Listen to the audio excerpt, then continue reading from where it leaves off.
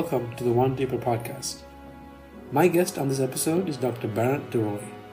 Barend is part of the Department of Philosophy at Tilburg University's School of Humanities and Digital Sciences.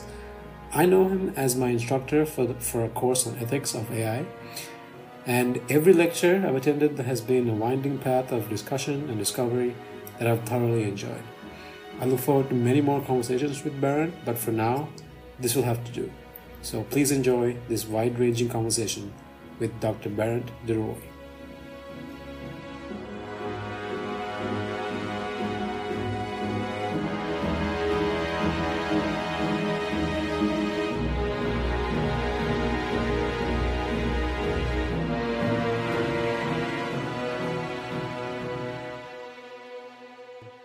Awesome. All right. Hey, so basically, I'm just gonna just gonna pick up where we left off in class, I guess. But thank you so much for joining me. I know here, I'm sure you have better things to do on a Friday, but I've actually been pretty looking forward to this quite a bit. So the idea of this podcast, I started it about 3 weeks ago ish. But then you were sick, so you were like one of the first people I asked to be a guest, but you were unavailable. But thank you for joining me today, though. Thank you, Dash. I really appreciate the invitation, and you'd be surprised by what I do on a Friday afternoon. So I have plenty of time, and I wish I were able to join for one of the first few episodes, but I'm really glad I'm here now. Yeah, for sure. Okay, so just to get folks acquainted, because I realized that after the first couple of episodes that even though I know the people I'm talking to, people who listen to, they're like, who? Yeah. They have no idea. So you want to give us an intro or what about what you do Yeah, right of now? Yeah. course, of course, of course. For the people who don't know me, I imagine there's quite a lot of you. My name is Barend De Rooij. I am a teacher in philosophy at Tilburg University. That's how I know Dash. He follows one of the courses I'm teaching. And in my teaching and in my research, I focus on, ethics, really, and mostly the ethics of technology and the ethics of business. So I'm trying to think about what moral and ethical philosophies can tell us about how we should go about using technology and how we can go about doing business in a way that is morally responsible. Right. All right. So how did you end up here? What did you want? Like when you were in school, is it something you already knew in high school, or is it something just like you stumbled into later? Well, funny story is I did actually go to high school here in Tilburg, Oh, okay. but after high school I studied many different things, and no, in high school I didn't know what I wanted to do. I liked philosophy, but I also liked a lot of other things. And my teachers actually cautioned against studying philosophy because they said, well, what can you really do with that? So I listened to their advice and I studied liberal arts and sciences, which is a little bit broader. Yeah. And in the course of doing that, I figured out that philosophy is just what I love doing. I love thinking about these bigger questions in the background. So I pursued a master's in philosophy and eventually a doctorate in philosophy too. And in the course of doing that doctorate, I discovered that actually there's quite a lot you can do with philosophy. And I like taking that philosophy and applying it to concrete areas that we run into in our everyday lives, such as business. Yeah, that's it's actually quite. It's a bit of a. It's weird, right? Like if you think of the kind of people that you want in society, right?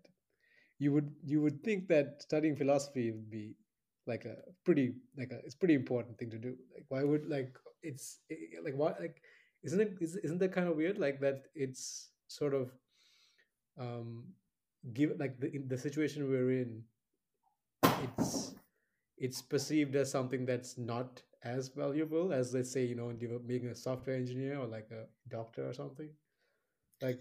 Yeah, that's a good question. I mean, I'm a little bit biased, but I think philosophy is very important, and that's why I also think it's important that we teach philosophy to people who don't go up and do philosophy for their careers, like myself. Um, what we consider valuable is very subjective.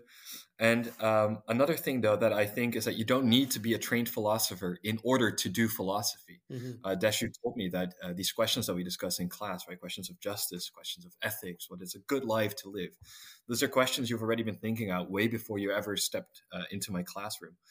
So even though I think philosophy is important and everybody should sort of reflect on these bigger questions, they can do that without without studying philosophy as well. And of course, it's important that not everybody studies philosophy, I think, Yeah, because it's we have a division of labor, and no, it's all like these other jobs are very important as well. yeah, yeah, no, no, no. I completely understand, but like, it's sort of like I mean, if you like unwrap mathematics back all the way, it's like it's you end up in philosophy, right? it's kind of Mhm. it's kind of weird. Um, but no, I was just thinking because, like you said, I've been thinking about this idea of the good life, right? Like, actually, this is the Mhm. first time I've heard of it. I mean, this is the first time that I've heard of that formulation. Mhm. Like, I didn't know it was actually like a formal way of thinking, right? So I Yeah. actually made this interesting comment to one of my friends the other day. It's like um, everyone has a way of behaving in the world, right? Even if you don't put conscious thought into how you behave, like you have a way of doing things, how you react to certain situations, right? Mhm. And y- it might be the case that like after a while you figure out, oh wait, this way of behaving has a name.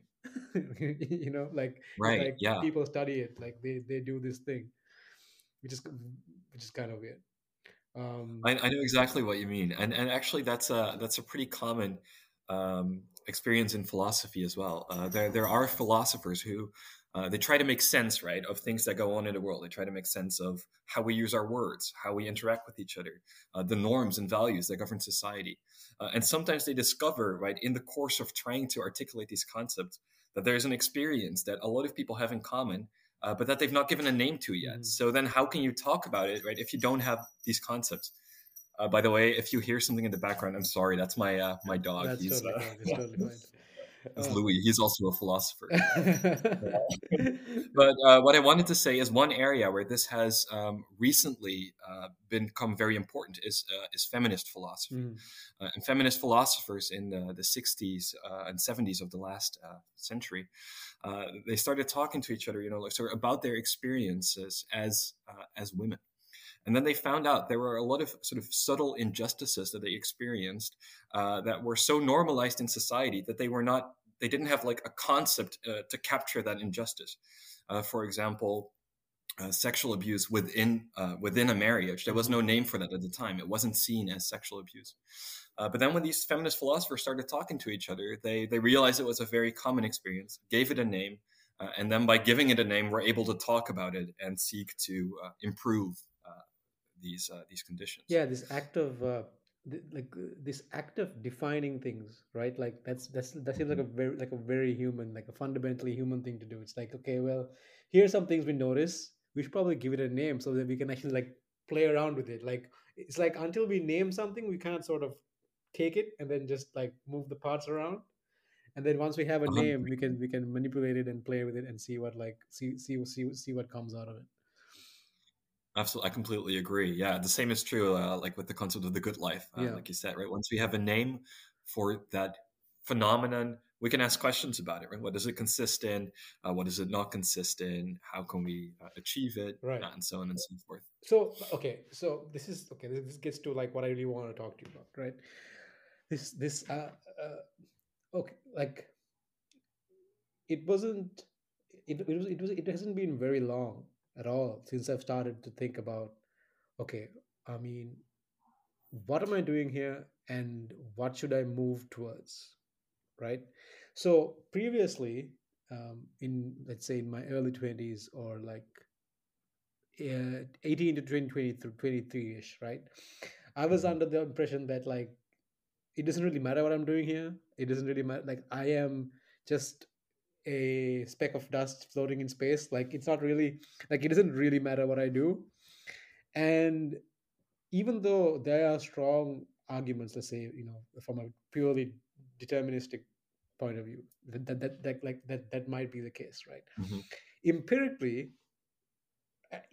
even though it's n=1, it it just didn't feel good. Like, I mean, not Mhm. really, like, did not just feel good, but I was struck by this experience when I was able to sort of step back from my own involvement in my life and then look at it Yeah. from like a 50,000 foot point of view, and then see that and then get this intuition like, this is not good. Like what, like like Yeah. Yeah. um Yeah. so like I'm curious about like the history of how we've tried to tackle this. I'm sure like Mhm. you've looked at this So like, yeah. So you're interested in my personal like your history. personal history as well as like just in general, like around, like historically. I mean, there are Mhm. so many different ways, right? We try to tackle this. Like what, like the question of what we should value is basically Yeah. like it's unbelievably complicated, right? Yeah, it's one of those topics, right? It's a big question in philosophy. Like you say, this is a question of what is of ultimate value that has preoccupied philosophers since the dawn of time. Hmm. The ancient Greeks were debating this in their forums. But it's a question that we continue to talk about today, both in philosophy and outside philosophy, because Dash, I don't think you're the only one who has that experience, coming out of their teens, early 20s, entering the world and trying to figure out, what it all means Right. to them or what it is that they should strive for. I've certainly struggled with that question as well. And so my personal way of dealing with these kinds of questions of, like, how should I live my life? What should I work towards? I found a lot of comfort in, and this won't surprise you, in reading the words of philosophers and other thinkers, authors who have struggled with that question way before I ever set foot on this earth. And by sort of placing myself in their shoes and seeing their concerns and their solutions, I was sort of able to uh, try and articulate some provisional answers for myself as well. And anticipating maybe where this discussion is going to go, one other thing that you said is, like, sometimes I got lost. I adopted this point of view outside of myself, looking down, and saw that in this big picture, it's very easy to get lost. That was a very bad feeling for me Hmm. personally. I think um, that's very recognizable. But what I try to do is that big picture stuff, right, has a time and a place in philosophical reflection, or maybe when you're by yourself. But that when you're done with that, usually people find it quite easy to just live their lives anyway and go about their daily Yeah, yeah, business and yeah. absorb themselves in True. daily projects, going for a drink with their friends or having nice food, and then suddenly these big picture questions they don't seem that big anymore. Right. It's true. So like there's a like it's weird because my so the way I, where I, this basically I'm basically turning this into a personal like a psychology, like a a personal psychology slash ethics review of of how I behave. But like okay, so like my main thinking about like how I should behave is that okay, so I've exposed myself to a bunch of like to a historical account of a bunch of tragic and horrific things that happened to humanity across the world, and in the early 20th century, before that, like Cambodia, Mao's China, Nazi Germany, Sri Lanka's own civil war with like its own atrocities, and then all these things, right? So I was like, okay, Mhm. if I want to figure out where to go, that's pretty hard. But then I was like, okay, what about where I definitely don't want to go again? Like, Yeah. can I figure that out at least? Right. So Hmm. I was like, okay, so I'm going to read about these things. Okay. And then I realized, okay, Yeah. I definitely don't want to go there. Right. And then then I was struck by this idea that, um, you know, people tend to think that these terrible things just sort of happen. Like this one guy came into power and then it just did everything evil. Right. But he was not doing this alone, right? Like hundreds and thousands of people, usually he or she or whoever it is, usually like participate or contribute in their small tiny little way, right? Hmm. So then I was like, okay, I was in Sri Lanka and things were not like, not great. And I was like, Yeah. okay, how, like, it's actually quite terrifying because if you sit down on your bed and ask yourself, how am I contributing to this? Hmm. Like you'll find something. It's not something you want to find, but you'll find something. You'll be like, oh man, I should probably stop doing that. That's pretty stupid, right? So Right. And then you're talking about how you are a part of yeah, a exactly. system that maybe you object to Yeah, or exactly. something.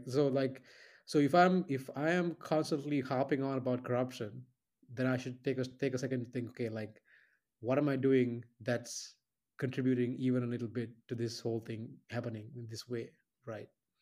Absolutely. Yeah. And so my action, so every little, so then I was like, okay, well, even though it feels like I'm very far removed from having a big impact on these huge things, there may be little things that I can do, like to make sure it doesn't happen. Like, don't, like, stop telling Yeah. lies, or, like, like, stop, like, those like little things, right? A- Yeah. Yeah. But then, like you said, it can be quite paralyzing, right? It's like every little decision is like, oh my god, like, is this, am I doing the right thing here?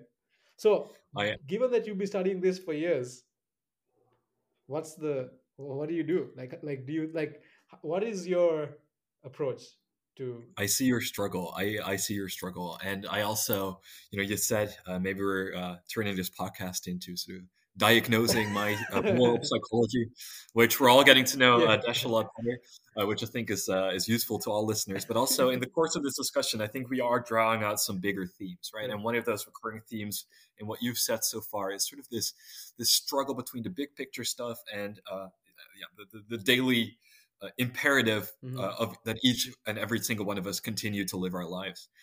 And what you said about these big uh, tragedies that happened in the past, sort of trying to learn from those, I think that's a great strategy. I think that's a strategy that moral philosophers have used as well, right? They take these terrible instances of when human behavior went wrong and they try to sort of distill the lessons from these for the future. George Santayana, he's a Middle American philosopher. He said those who cannot remember the past or do not remember the past are condemned to repeat it. Right. Right, and I hear some of that despair in what Yeah. you've said. Yeah. It's like, why aren't we learning these lessons? Hmm. Systems keep functioning anyway, right? And whether we like it or not, a lot of us are implicated. Um, I think the way to go about this is to keep having these discussions that we're having right now, keep reflecting on the lessons the past has to teach us, and keep reflecting on what we can do in order to avoid human tragedies in the future, even if we do not know what these lessons are, even if we can't articulate them. Why do I think that's important? Well, history has also shown that moral values, moral norms, they change all the time. So in order to prevent ourselves from becoming complacent and thinking that we're not doing anything wrong, we should always try to sort of achieve a mutual understanding about where we want society to go. That act of reflection itself can be a useful guide because it forces you to think about the values that are at stake in your everyday decisions. Yeah, for sure. So, I have something to add to that, yeah. if maybe in a minute, because you asked a second question as Yeah. well, Yeah. Please. which is how do you avoid being paralyzed Hmm. by this constant dialectic, right, between what these big picture questions in my everyday life. Um, I personally think, yeah, that's a really good question. If you thought about these kinds of questions often enough, if you ask yourself these questions, at some point they'll stop being paralyzing because at the end of the day, you still have to act, right? You still have to earn a living, you still have to feed your family. So ethics is important, morality is important, but there's also these practical imperatives that sort of force us to act. And I think very few of us are in fact paralyzed at the end of the day um, by these big I have questions. to say, the exposure, like, actually, like, learning that there's such a thing as virtue ethics has calmed me down considerably. Because, And it's gotten you down. yeah, yeah, no, no, no, no, it's calmed me down considerably. Oh, Yeah, yeah, oh, phew. That's good. because I was previously in a very rule based, like uh framework, right? Like, Hmm. here are the rules that you have to do, here are the things you have to follow, right? Yeah, And then I was driving myself insane because some of these rules are like, how do I apply this rule here? Like, yeah, it makes no sense, right? So, like, I see the value in that. Like, I yeah. definitely see the value in that, because I've noticed. I'll give you an example, right? For example, even some doing something like this podcast, Hmm. right? Something that I enjoy doing. Like, I enjoy talking to people. I enjoy this whole act of creating and then actually producing something, right? Right. But it's not easy, right? It's Hmm. difficult. And I found that Absolutely. even if it's something I absolutely love doing, if it's difficult, I'll just come up with a reason not to do it.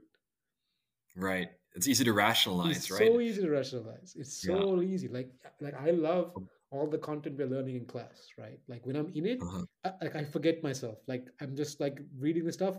Like every like so I'm reading neuroscience or like the readings for our ethics class, and I'll stop every two sentences and like, man, I didn't think of that. Like that's crazy. Like like so it's Yeah. really nice. But then I have to set myself a target of a number of things to get done a week, a number of hours to Hmm. study. If I don't do that, and if I don't punish myself or like reward myself, or like if I Right. Yeah. if I don't have those rules, like for example, I have a simple rule. I have to hit a set number of hours of studying at my desk a week, right? All right. No one's enforcing that. I'm doing that on my own, right? Yeah. So this is it's weird. You have to have this. At least I do this rule based thing, but then sometimes It works for you. yeah, but sometimes the rules, like trying to do that, drove me insane. Maybe I can jump in here. And so, for the listeners who do not know what virtue ethics is, right? So, virtue ethics is a school of moral philosophy that says, like when we're pondering these questions of what it is the right thing to do, what we should try and answer them by looking at, like what a good life consists in. We should strive to become sort of good persons. And what do good persons do? Well, look at the role models around us, right? People that we look up to, people that we think are morally praiseworthy. These aren't persons who steadfastly hold on to like abstract universal moral rules and laws. They're people who can improvise morally good behavior in any given instance. So they have sort of the wisdom in every situation to quickly apprise what's morally important and then to act on that. And I think that's speaking to you, Dash. I don't know, I'm speaking for you now, but it No, speaks to please. me because exactly, right? So, like, when we're confronted with these big questions about what we should do, virtue ethicists, they would encourage you to not get caught up, right, in these abstract universal ideals that you should aspire to, but rather to like have a look around you, how you actually live your life and what you can do concretely to improve it, which is a lot more manageable, right? We shouldn't have to become perfect overnight. According to virtue ethics, doing the right thing, living a good life is something that you get better at with time and practice. Hmm. And just like you're finding out now with your study regimes, you're Yeah, finding that rules are useful, but there's also a time and place when maybe you should discard them for a while, right? Perhaps when you get caught up in a really great philosophy paper or something. exactly. You're learning that improvising. Yeah, so so it's like what would like what would so let's say I want to be a scientist, right? Hmm. So one day would be one thing is like I'm gonna study this many hours a week. I'm gonna read this many hours of whatever. Or an alternative heuristic is what would a good scientist do in the situation, right? Hmm. Like Yeah, absolutely. what would that person do given this question he's been confronted with? Like this, and so okay, so then the next question that brings is how do you know what you should admire, right? That's a great analogy, first of all, right? Yeah. Because if you're a scientist and if you want to develop whatever science you're engaged in, right? You want to perfect chemistry, for instance. If you want to be a good scientist, of course, you have to follow right the best chemical theories that we know that are present to us, available to us at this time. However, there will probably come a time, right, when you've mastered the field of chemistry, when you need to abandon these theories because so far, historically, all of these scientific theories that we have, they've been proven wrong, right? They might be the best that we have at the time, but then somebody else comes along and improves on those existing theories. So there is a time and a place when we're learning to become a good chemist, when we should follow the theory, but there will also become a time and a place when we need to leave the theory behind and sort of improvise and come up with something new. And that's essentially what virtue ethicists argue is the case for ethics as well. We can follow moral rules, right? We teach our children moral rules all the time. Don't lie, don't steal. But there will come a time when a child has grown up and must learn to sort of sometimes leave these rules behind and improvise on a case by case basis. That's it. That's Um, sorry. Go ahead. You're going to say yeah, something. no, go ahead. Yeah. Yeah, I don't think I answered your actual No, question. no, I just commented on that's your totally own fine. things. I just remembered some stuff, like a couple of conversations that I had with some people back home. Uh, this point about um, like transcending the rules at some point, right? Hmm. That's I think that like I think that's like a there's a deeply inbuilt sort of like, so the question here was that how do you figure out who you should emulate, or like who, Right. right? Yeah, that was the question. Right. But I mean, I could, I mean, don't quote me on this, but there's fairly good neurobiological and psychological evidence to suggest that we have this innate sort of um, sense for these things. Like so, Mhm. so one of the best pieces of advice that I ever got was like pay attention to the people you admire and the people you envy, right? Because those are both indications about the direction that you want to move in, Yeah, right? absolutely. Yeah. So and in terms of transcending the rules, I was reminded of a couple of things. First of all, like you've seen the Dark Knight trilogy, I'm assuming. Mhm. The I have, yes, a uh, while ago, yes, right, but I okay, have. okay, like okay, so I'm a big Christopher Nolan fan yeah, too. yeah, yeah. So like even so, if you if you take the if you take Batman, right? Um, he breaks all the rules, right? He's a Mhm. vigilante. He's hunted by the police. He's essentially a criminal, right? Like from the rule based perspective, he's no different from the Joker, right? Mhm. He's a Yeah, criminal. that's interesting. He Yeah. destroys things. Things blow up. He causes so much damage, right? But we have the sense that he is the hero in this story because he's not a slave to those rules. He's transcended it to a point where he's trying to move the rules beyond a certain point and try to like update it somehow. Right. And he does have a strong moral compass, Right, right? That exactly. leads him to break the rules in a very particular way or Yeah, to a yeah. very particular end. And a lot of these stories have like, especially superhero stories. I love like thinking about superhero stories from in this perspective, right? Because um, like all these stories, the hero has first a stage of um, voluntary subjugation to a master, right? Hmm. Right. Where all he has is the rules. Like that's all he has. Yeah. He has to follow them precisely, or that's it, right? But then Uh-huh. but then the story is after a point he has to transcend The those, student becomes the master. exactly, those limitations, right? So it's endlessly fascinating. So the idea of virtue ethics to me was immediately like, okay, like this feels like This is how I become Batman. this is how I become Batman, But basically. you're again, your parallel, the parallel that you draw is on point. This is exactly how virtue ethicists believe virtue is cultivated, right? We take a role model, we study their behavior, perhaps we learn to sort of summarize their behavior in rules that we follow uncritically. As we grow up, as we become more familiar with these rules and how they're applied and why these rules exist in this way, we can deviate from them or improve on them when doing so is necessary.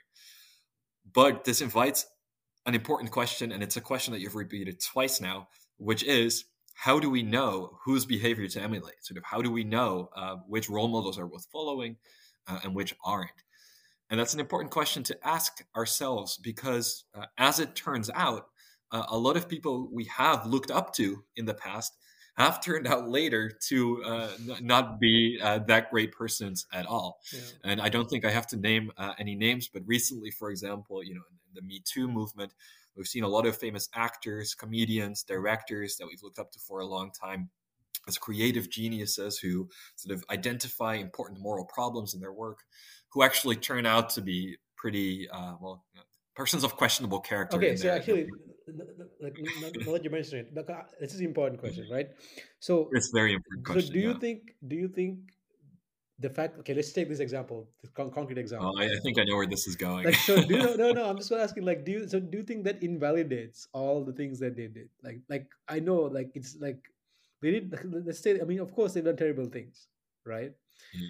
But does that invalidate, like, let's say, okay, this is terrible, I'm so sorry for my alma mater because I'm about to do this, but like imagine if Neil Armstrong was was someone who was like who was found through someone in the Me Too movement to be someone who's done something terrible, right? Right. Right. Right. Like I feel gross just making the analogy Yeah.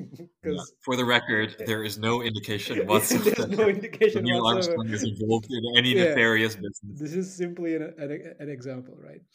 Does that detract from him being the first man on the moon?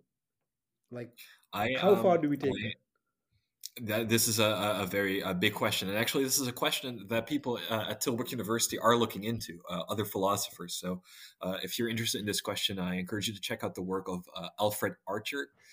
He works in the Department of Philosophy. He's published a book on Okay, exactly this question.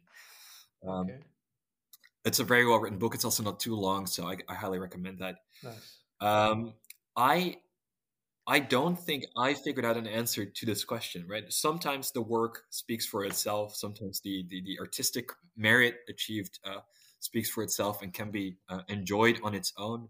Sometimes it's very difficult to sort of view a work independently of the person who created it. Hmm. For example, with some of the movies that Woody Allen has made, they're creatively very well made, but the themes that they discuss, right, an older man hitting on younger women, uh, takes on a different tone now that we know sort of what he's been accused of in I his don't life. even know what he's been accused of, but like Well, exactly, like sort of abusing that kind of yeah, dynamic. all I know is But Kevin Spacey. I want to take this back for a second, right? Because one thing I will say, and I will say this, is that when we think about virtue ethics, right, like who should we model ourselves after? We should not model ourselves after people who habitually or dispositionally abuse people they have power over. Right, like that's just a very straightforward answer. We might still be able, in some cases, to admire somebody's creativity or achievements in some sense, but we will not be able, I think, to admire the character of that person in the way that would make them the sort of person that we should model our. I think that's an individual thing, right? Like I think, which is like I did not mean to put you on the spot, by the way. Like you just It's a challenging yeah. question. It's a great question. It's an important question. I think many people are wondering the same thing and trying to figure that out for Right. For themselves example, too. let's take Seneca for example, right? His Hmm. books are still read by people all over the world. I personally have found like not just wisdom, like not sorry, not just a Yeah, great read. When I the his work came to me at a time that felt to me almost serendipitous. Like yeah. it was like a book that was made for me, and it really changed my life around in a real way, right? Hmm. But he owned slaves. He did all, like, he was a man of his time, right? So Yeah. what do you do with the situation? Like, do you burn all the books? Do you burn all of his writings? I think my answer to that, I think it's an individual decision. Like for me, as far as for me, I come from I come from the point of view that clearly not all ideas are equally good, right? Like once we have a set of goals that we want our society to move towards, the value hierarchy of ideas just form on their own, right? Because people like to think, oh, all ideas are equally good, or all people are like, that's nonsense, right? That only makes, I mean, I'm saying that as if I know what I'm talking about, but anyway, uh, but my idea is that like we should have a marketplace of ideas, and we should try our damnedest to make sure the terrible ones don't get to where they want to go. um, but I wouldn't say like let's burn all of Seneca's books because he owns slaves, right? I Yeah. find that to be problematic. No, I see what you're saying, and also I see what you're saying about people sort of may. It's important that people are able to make up their own minds. I completely agree. So sometimes, like as a moral philosopher, as an ethicist, a danger that you should be wary of is that you avoid moralizing, that you avoid telling other people what they should think or how they should act, right? Right. Because that negates an important moral value as well, which is sort of autonomy, right? The capacity that everybody has to think for themselves and to try and answer these questions for themselves. And yeah, this is an important question now in the context of what you're saying as well. You mentioned Seneca, but Aristotle is another philosopher, a very influential philosopher. Hmm. He's the founding figure in well, at least the sort of the Western virtue tradition. He was also found to like have some comments about slavery and the rights of women, for example, that don't age well. Yeah. Does that invalidate the rest of his philosophy? I don't think so. There's still a lot that we can learn from that. Yeah, like But Nietzsche. I do think it's important though to not brush away that context altogether. So now, when people teach Aristotle, they often do remark on the problematic aspects of his philosophy as well, and how we've sort of abandoned that. And I think that might be potentially, but my thoughts on this aren't fully formed, might potentially be a way to still, well, teach and learn from these figures that have a tainted character, I mean, is perhaps, right? that? I mean, that's the essence of being human. Like original Mhm. sin. It's like that's we're all like that's just who we. That's just you can unwrap that package all the way back. You know, and Yeah, we've made horrible mistakes, and we. But what I as far as I can tell, what makes us human is the ability to use like to consciously uh, get rid of the stuff we don't need and keep the stuff that we can actually have valuable. And there's no way we can do that without having conversations like this, right? Like there's no way. yeah. There's absolutely no way, right?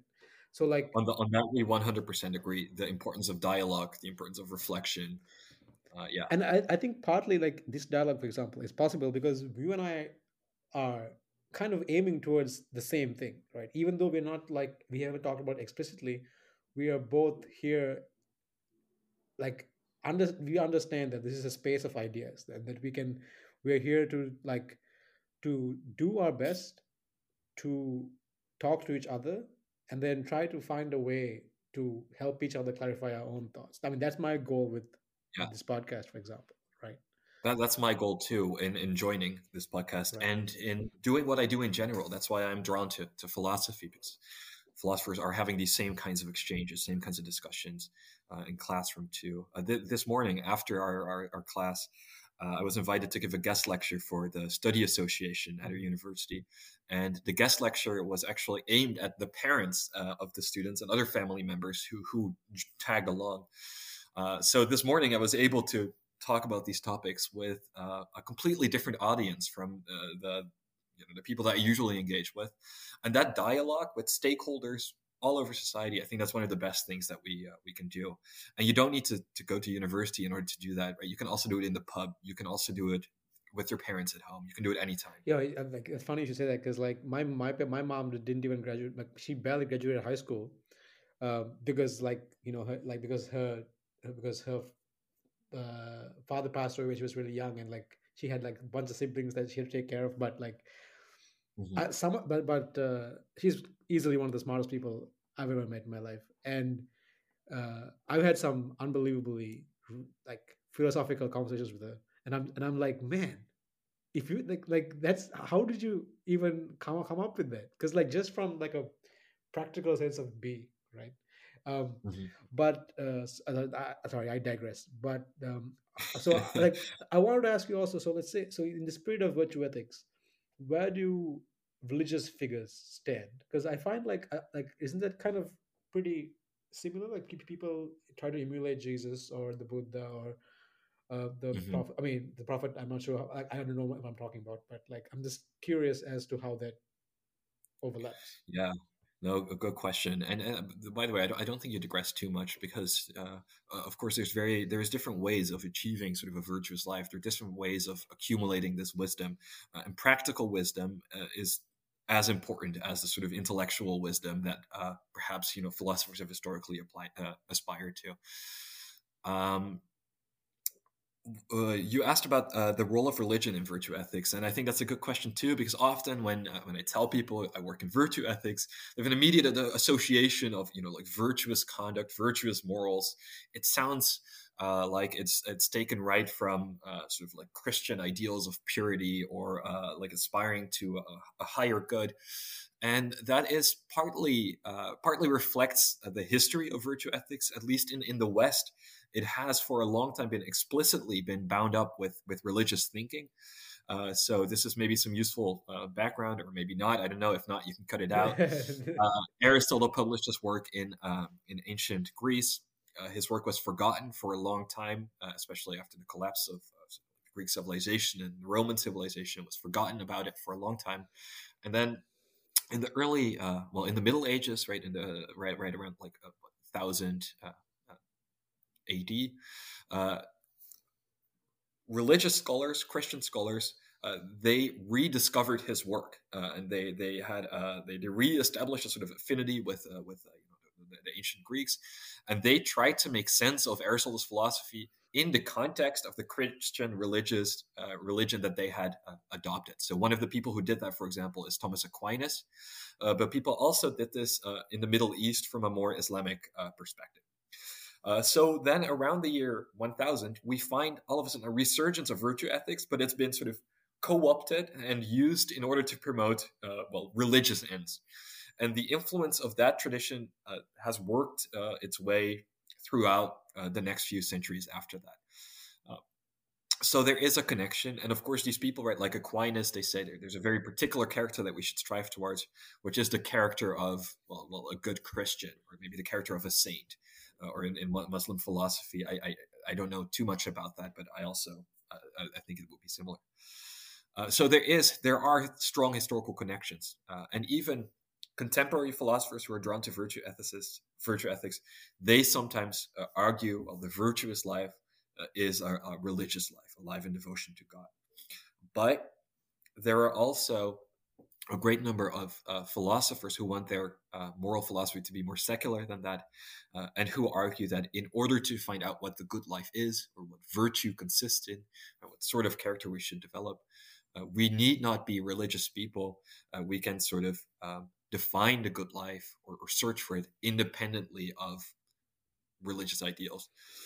That's personally the version that I'm more drawn Yeah, to. But and you are right to note this connection. no, on that note, I'm gonna I'll probably link and the you have you heard of? I mean, I'm sure you know Sam Harris, um, and you heard of Jordan Peterson. Oh yes, Uh, yeah. I'm not too familiar so with. Sam and Jordan Peterson had this series of debates about this idea what you just mentioned, right? How to create some sort of moral framework devoid of religion, right? Like and Sam Harris's position is that we can reason our way to a fundamental way of being, right? Mhm. And I think I'll link the debates to on the podcast maybe, and I'll send it to you also. I think you'd be really interested in that. But one question came up, and I know you don't have much time left, but like I wanted to ask you, um, the idea of the telos, like this, Mhm. the idea that we are as human beings are moving towards some state, right? What do you Mhm. like? Do you have any thoughts on that? Because weirdly, I find that I don't know, like. No, I'll tell you what I think later, maybe. But like, what do you think about that? Well, so the notion of a telos is an end that we naturally tend towards, according to Aristotle. That's one of those concepts of Aristotle's philosophy that, for the most part, has been uh, superseded. So Aristotle did believe that, sort of as a kind of biological fact, each and every one of us has a sort of a function that we naturally tend towards. And that function is, to become social animals. Uh, right now, I think a lot of people think that sort of biological essentialism, right, that human beings are something essentially, they have an essential function that they ought to fulfill. Um, that strikes many philosophers as dubious. So they do not believe that we necessarily tend towards some end, but they still believe that we can adopt ends for ourselves to strive towards. And maybe this is like Uh, a side tangent, but like I'm just like telling you ideas as they pop up in mhm, my head. So like, would that work with from like a panpsychist perspective that like each individual, like we have a particular like everything. So supposing that even everything is conscious, like a conscious state is a state of being, like a table or like a chair, mhm. and everything has a role to play in some strange cosmic drama.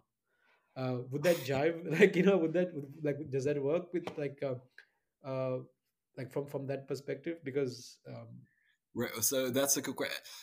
The view that everything is conscious, that is a view that has been explored also by the ancient Greeks, and the notion of teleology, as Aristotle uses it, does apply to beings other than human beings, right?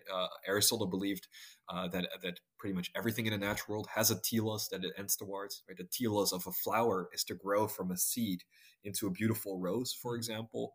That has some natural structure, a natural end that the seed already tends towards. Um, but I don't think that Aristotle would correlate or like equate consciousness with having a telos.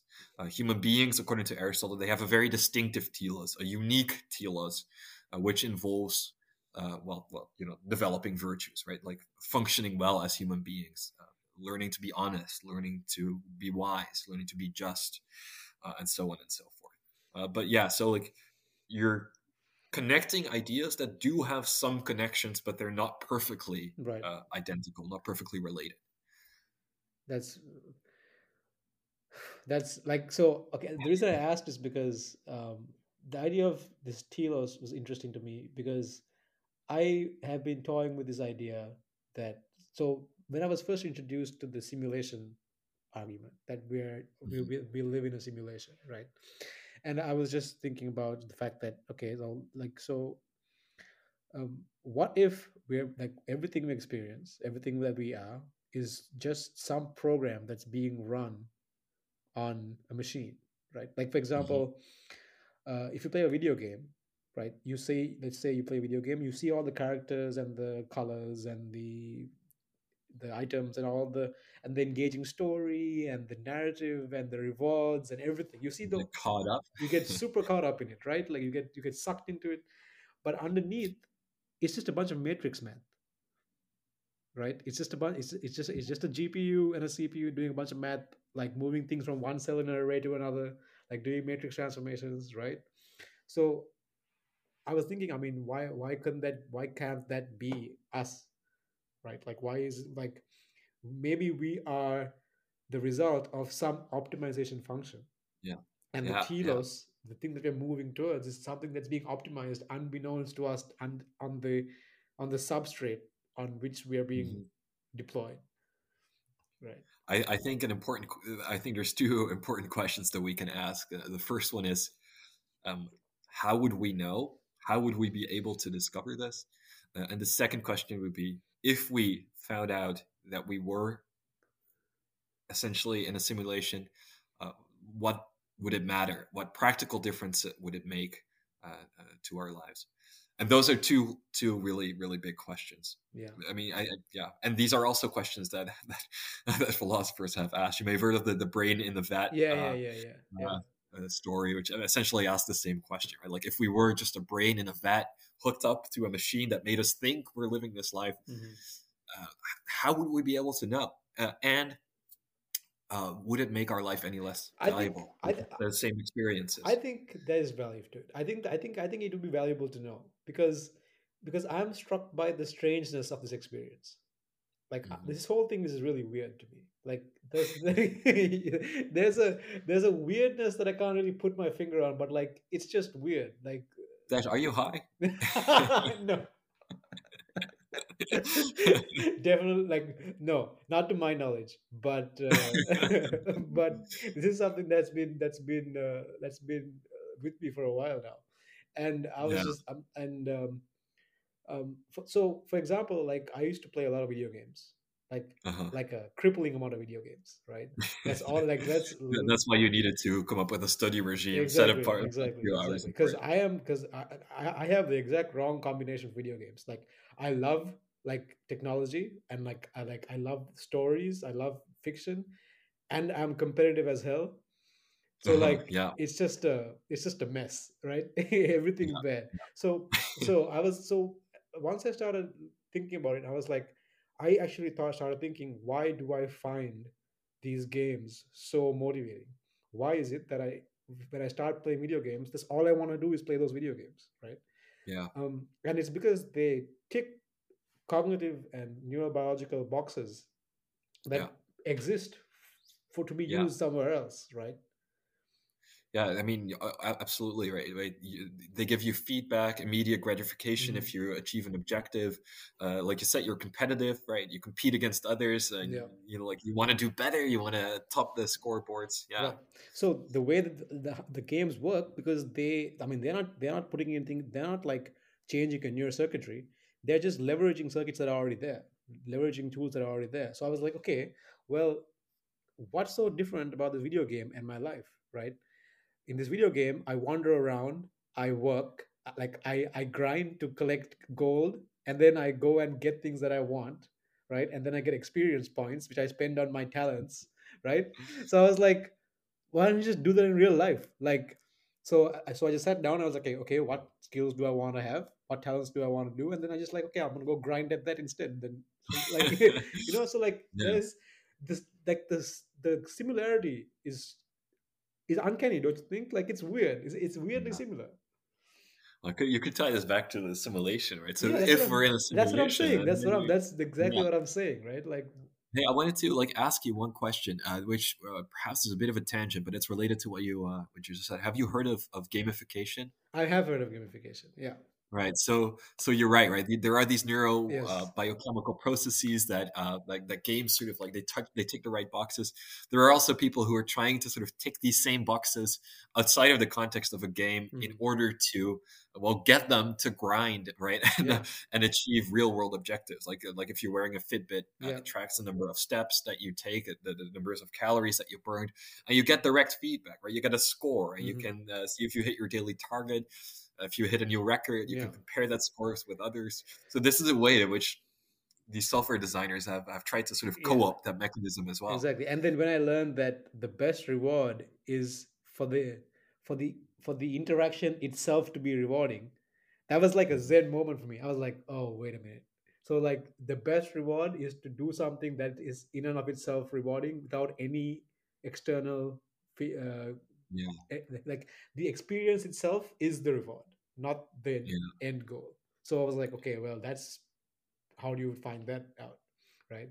All right, this is excellent, Dash, because now we've come full circle. We're back to virtue ethics because, Yeah, according to virtue ethics, if you've developed this moral character that we should aspire to, then doing the right thing will sort of become something that we consider worthwhile, sort of intrinsically valuable to us. all right. So, That so that's a great way. that's a great way to bring it back. And like I know you have to Yeah, go yeah. soon, but I want to ask one last question. I asked everyone Of course, who's been of course. on here. So well, it's two-part question. One part is like, what kind of future or like a world do you think it's worth running like hell towards, like really running towards as a society, as an individual, versus a world that's something we should run away from? So like a hell to run away from and a heaven to run towards. Like, do you have any idea, anything that you think is fits the criteria? Well, that's a big question. This is a question I'm still trying to wrap my head around. I try to sort of like take today's world, right, Mhm. and see what I like and what I don't like about today's world. But I'll try and extrapolate from that a little bit. So one thing I am worried about is the amount of power that is currently concentrated in the hands of very few powerful corporations and businesses, and that power is being exerted to influence politics globally. And I do think that it is also this is a disparity that will probably grow worse if nothing happens. So the dystopia that I'm scared of is uh, a world in which our impact on local politics is greatly diminished, and a world in which powerful corporations have a lot of power over our individual lives. Because I think once that happens, it might be very difficult to um, do something about it. Man, I should have So, started. so I should have started with this question because we could talk about that for another like 3 hours. That's maybe amazing. you can invite me back on a Yeah, podcast absolutely, for sure, couple of a couple of people down the for sure. line. So a utopia that I think like is worth striving towards is a society in which people have their individual freedoms. They can do the research, they can do the business that they like. I'm not against all business, but in which there are effective checks and balances, effective ways of regulating big companies, effective ways of participating in political debates in a meaningful way, right? So Yeah, today we are able to participate in political debates. It's very polarized. I think it's important that we do find some sort of common ground in order to answer these questions. yeah, this idea of political participation is something I've been thinking about a lot, and like especially came up today in class in terms of Yeah. in terms of thinking about it from the what was the thought experiment, the uh, veil of The Veil of ignorance. Ignorance. Yeah, yeah, And when yeah, we discussed John Rawls, yeah, yeah, yeah, yeah. But like like it struck me that like democracy needs like we need like some updates, like why is it like why can't we like we have the technology, like why can't we have more micro control over our decisions, right? We make one decision every 4 years and it's like what, like yeah. it's kind of I don't know, I think we have the technology but we just need to like move it, like try to integrate it somehow, but That's a great question, right? Like, how can these new technologies, how can they help us make some of these ideals of justice, of fairness, of morality, how can they facilitate these ideals? That's maybe something that we can discuss another time, but I do think that's a very important question to ask. yeah, absolutely. Yeah, Well, and the act of asking it is already making progress towards it. definitely. Like this has been great. Like I could talk to you forever, man. But thank you. I'm sure we'll talk to each Yeah, other. definitely talk to you again. Thank you for giving me this time and indulging me in my nonsense. I really appreciate My it. pleasure. It wasn't nonsense. Oh, great. Because like I genuinely like it was great. And so thank you so much. And I hope you have a great weekend. And then I'll see you in class, I guess. See you next week. All right. Yeah, and you have a great weekend as well. All right. Thanks. I'll see you. See ya. Bye.